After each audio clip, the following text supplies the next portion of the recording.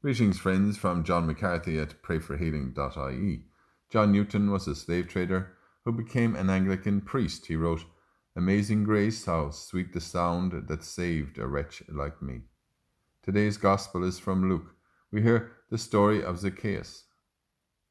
He was anxious to see what kind of man Jesus was, but he was too short. He could not see him for the crowd. He ran ahead and climbed a sycamore tree to catch a glimpse of Jesus. When Jesus reached the spot, he looked up and spoke to him. "Zacchaeus, hurry, because I must stay at your house today." And he hurried down and welcomed him joyfully. Thank you, Lord, for staying with us. Help us, like Zacchaeus, to welcome you joyfully. Pour your supernatural life into every fibre of our being.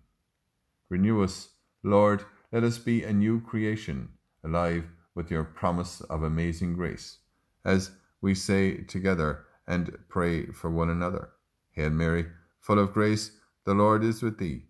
Blessed art thou among women, and blessed is the fruit of thy womb, Jesus.